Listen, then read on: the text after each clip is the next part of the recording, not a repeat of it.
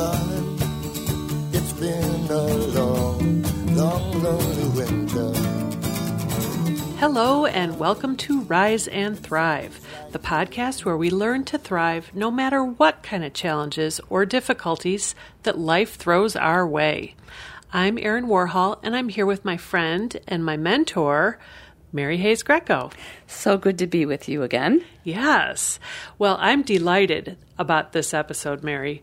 We are kind of moving into the cornerstone of some of your best work, and I'm really thrilled that we're sharing this with all of our listeners. And so today we're talking about the surprising way to heal anger and resentment. It's got to be something we figure out at some point in our life, is like, because we're all going to be there. We all are. And it's going to cost us or people around us if we don't know how to handle our anger in a healthy way. Yeah, and I say surprising because I think it's not the first thing you'd think of when you're feeling anger or resentment. And Mary, you have really discovered something that you've been doing in your work with people for decades, and you've helped thousands of people figure out how to deal with their anger, their disappointment, their resentment in this surprising way. And so today we're really just going to focus on that and have you share that with us in more depth. Yeah, because anger is the big one. You know, some people say that our society, our world is, our human world is kind of in its adolescence in a way that there's just so many basic ways of living in a conscious, mature way that most of us don't get. We don't get it yet. And we have so much evidence of the toxic expressions of anger all around us in the culture all the time. We have people having road rage, and we have just a lot of really bitter, nasty stuff in the media, and we have people blowing up and having fights at soccer games. Yeah. So that's one end of the spectrum, is like, well, I've got anger, so blah, let me just spew it out on all of you. Okay, that's not so good. And then we have the other end of the spectrum where it's like, you know, it's a sin to be angry. You shouldn't be angry. Right. You got to be nice. Yeah. You got to keep it in. You got to put that down, pack it away, or not acknowledge it in some way. And I've learned that there's a very nice, healthy middle way around anger, and the key to it is held in the idea of forgiveness, as well as the idea of boundaries and the idea of knowing who you are in this world and what you will and will not have in your space, and what causes you to have healthy anger or unhealthy anger, and how to deal with it. Okay, so you are talking about sort of this, I mean, it's a secret to finding peace and joy, and that is this surprising way you've just said is forgiveness. So let's start out with forgiveness, and it's the F word for a lot of people. A lot of people don't want to embrace the tool and the consciousness of forgiveness because they're afraid it means, well, I don't get to be angry, and I need to be angry about this because this is unjust and this is wrong, and I don't want to be forgiving that person because it's important that I'm angry. And that's all true. But I like to say that anger is a doorway, not a house. It's a doorway we walk through to reclaim our power and to set situations straight and to heal from the inside out. But it's not a place to stay and live in over and over, week after week, year after year. We can't be revving this anger inside us because it's hard on us. Yeah, it's hard on us. Yeah. So wears out our parts. Well, let's start out with you. How do you define? You have what you call a new definition of forgiveness. So let's start right there. What is this new definition? Okay, so the experience of forgiveness is the refreshing experience of releasing an expectation that's been causing us to suffer. So it's the moment in which you feel a weight drop away from you. It's literally the feeling of like, wow, I just lost 5 pounds. I've been carrying it in my heart. I've been carrying it in my head. I've just lost weight that I've been carrying around. Or I have just shed a piece of static that's been cluttering up my space, and I have just brought into my space a refreshing sense of, oh, this is the real me. Oh, now here I am. I'm back. Oh, and why is that? That's because we've connected with our higher power, our higher self, our soul. In the process of forgiveness, you reconnect with that essential spiritual self. So forgiveness is an experience. It's an attitude. It's a tool. It's all of those things. And I'm in the business of helping people understand this new definition where it's really about letting go of expectations. It's not about accepting things that are wrong or excusing things that are wrong. So let's just say a little bit more here about the expectations, because that is really a key point that you make. So where do these expectations, maybe in the example you just gave, where do these expectations come from, and why is letting go of them the key to feeling better? Well, largely they come from society. They come from what we consider normal, healthy, grown-up, decent behavior. Yeah. They come from the expectation that all children have is that they're going to be loved and protected. Yeah. And we're not always. And they come from just expectations of what's right and civil. Just recently, you and I witnessed a woman breaking through a piece of anger. It's something that was really wrong. Right. We watched her do a forgiveness piece around the hacker that had just stolen her identity last week.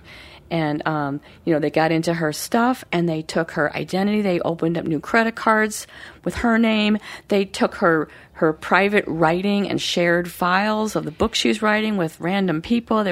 They took everything that they needed to really kind of cause great havoc in her life and trying to make some money off of her.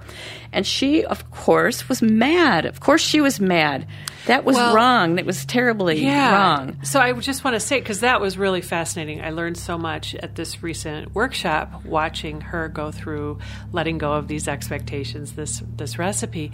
But what I noticed is when she first came in, she was more despaired. I mean, she was kind of, her energy was low. She was slumped. Yeah. And she was feeling like, really defeated and scared and vulnerable and kind of like someone had just, beat her up and left her by the side of the road. She was in a really hard place.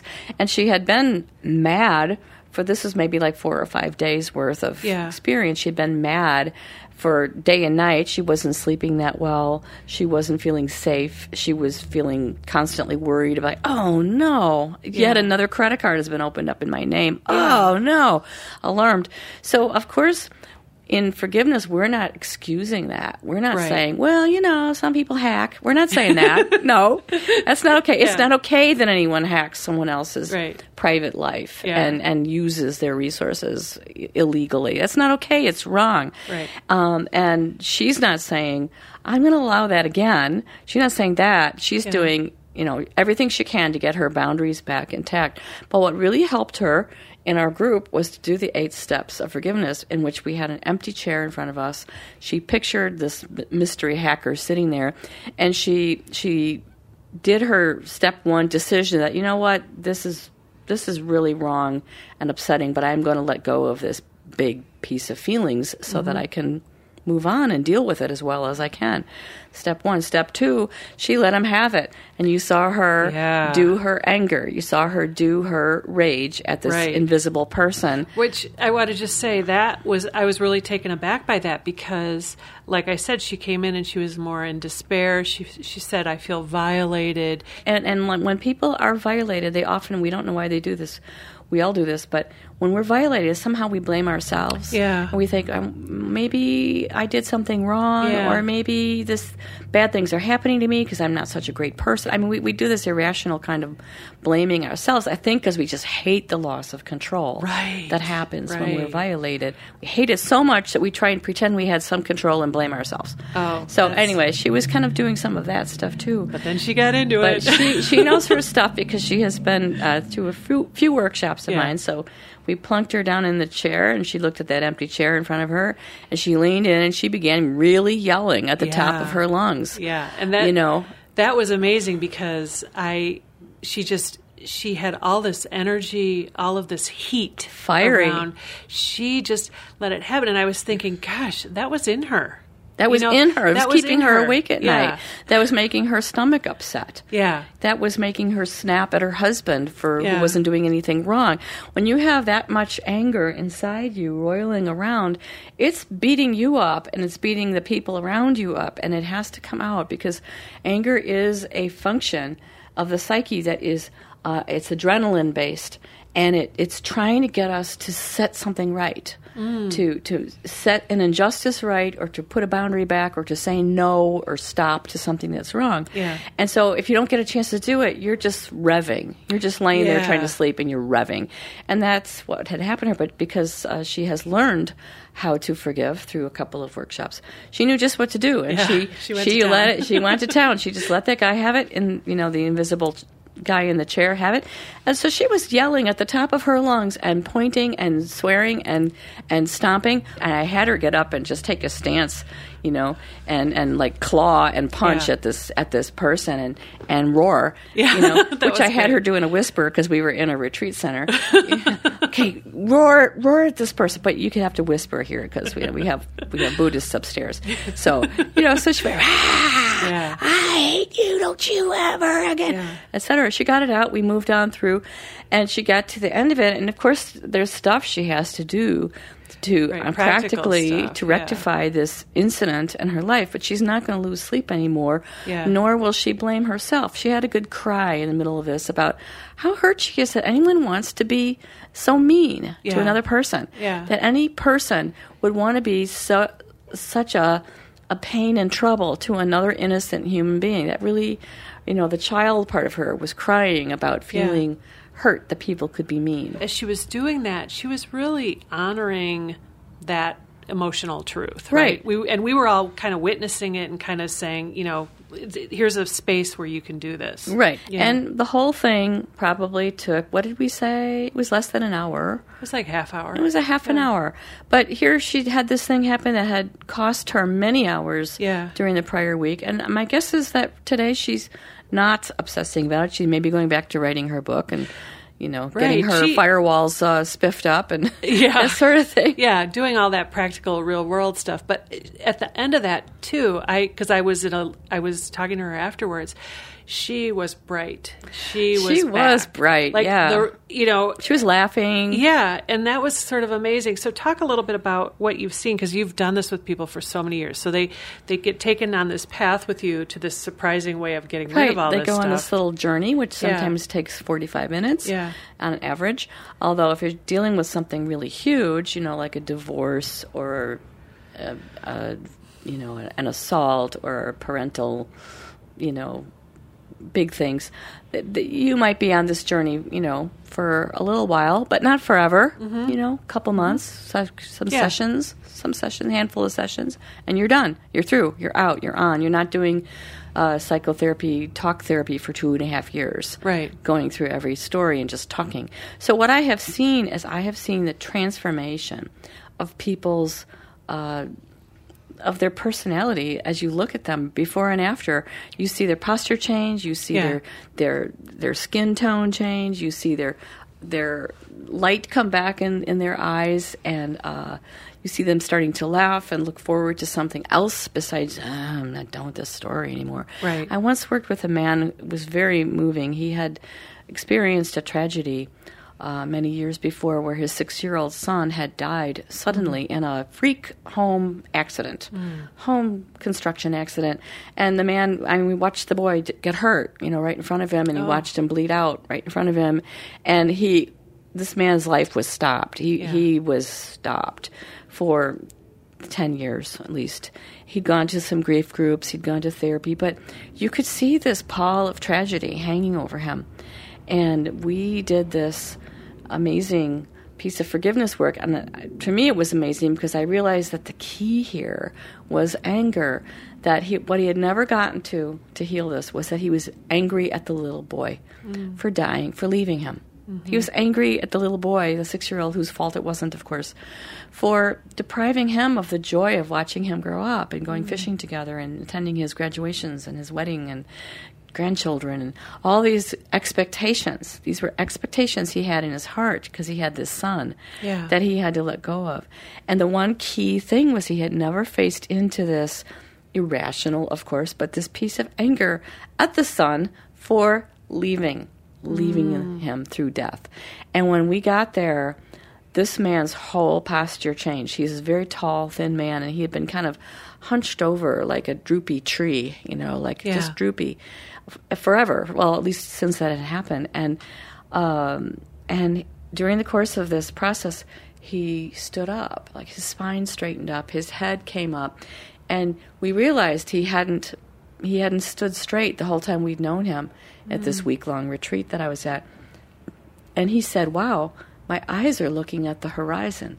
My eyes have been looking at the ground for 10 years, and now they're looking at the horizon. Wow. And this was permanent. I saw him again in the future, and his whole posture had changed. He was now looking at the horizon. Well, and he maybe didn't even consciously know that he was carrying he those didn't feelings, consciously want to know that he was angry at his son. I mean, of course, his son was not doing that on purpose. Yeah. But when we often get angry when people die, we feel angry, we feel left. Yeah. We feel abandoned. We feel like they didn't try hard enough or whatever. It's irrational. It's not. It's just not rational at all. But it's a feeling that people have sometimes when we lose somebody. Well, and so this secret, this surprising way to deal with this stuff, this forgiveness work, it is a real game changer. That's what I see. That's what I call it. And it takes something really oppressive and heavy and transforms it. And yet it requires that you're willing to go there. Yeah. You need to be willing to go there, and you need to know that you're not going to stay there forever. Right. It's really a process. It's a very well-trodden path at this point, where I've seen thousands of people go there into a pot of pain, anger or grief or whatever that they're afraid is infinite, that they'll never get over it. But actually, when they went there, it was 20 minutes with the loving attention and the skill of being guided. They got all the way through it, and it's permanent. It's a permanent change.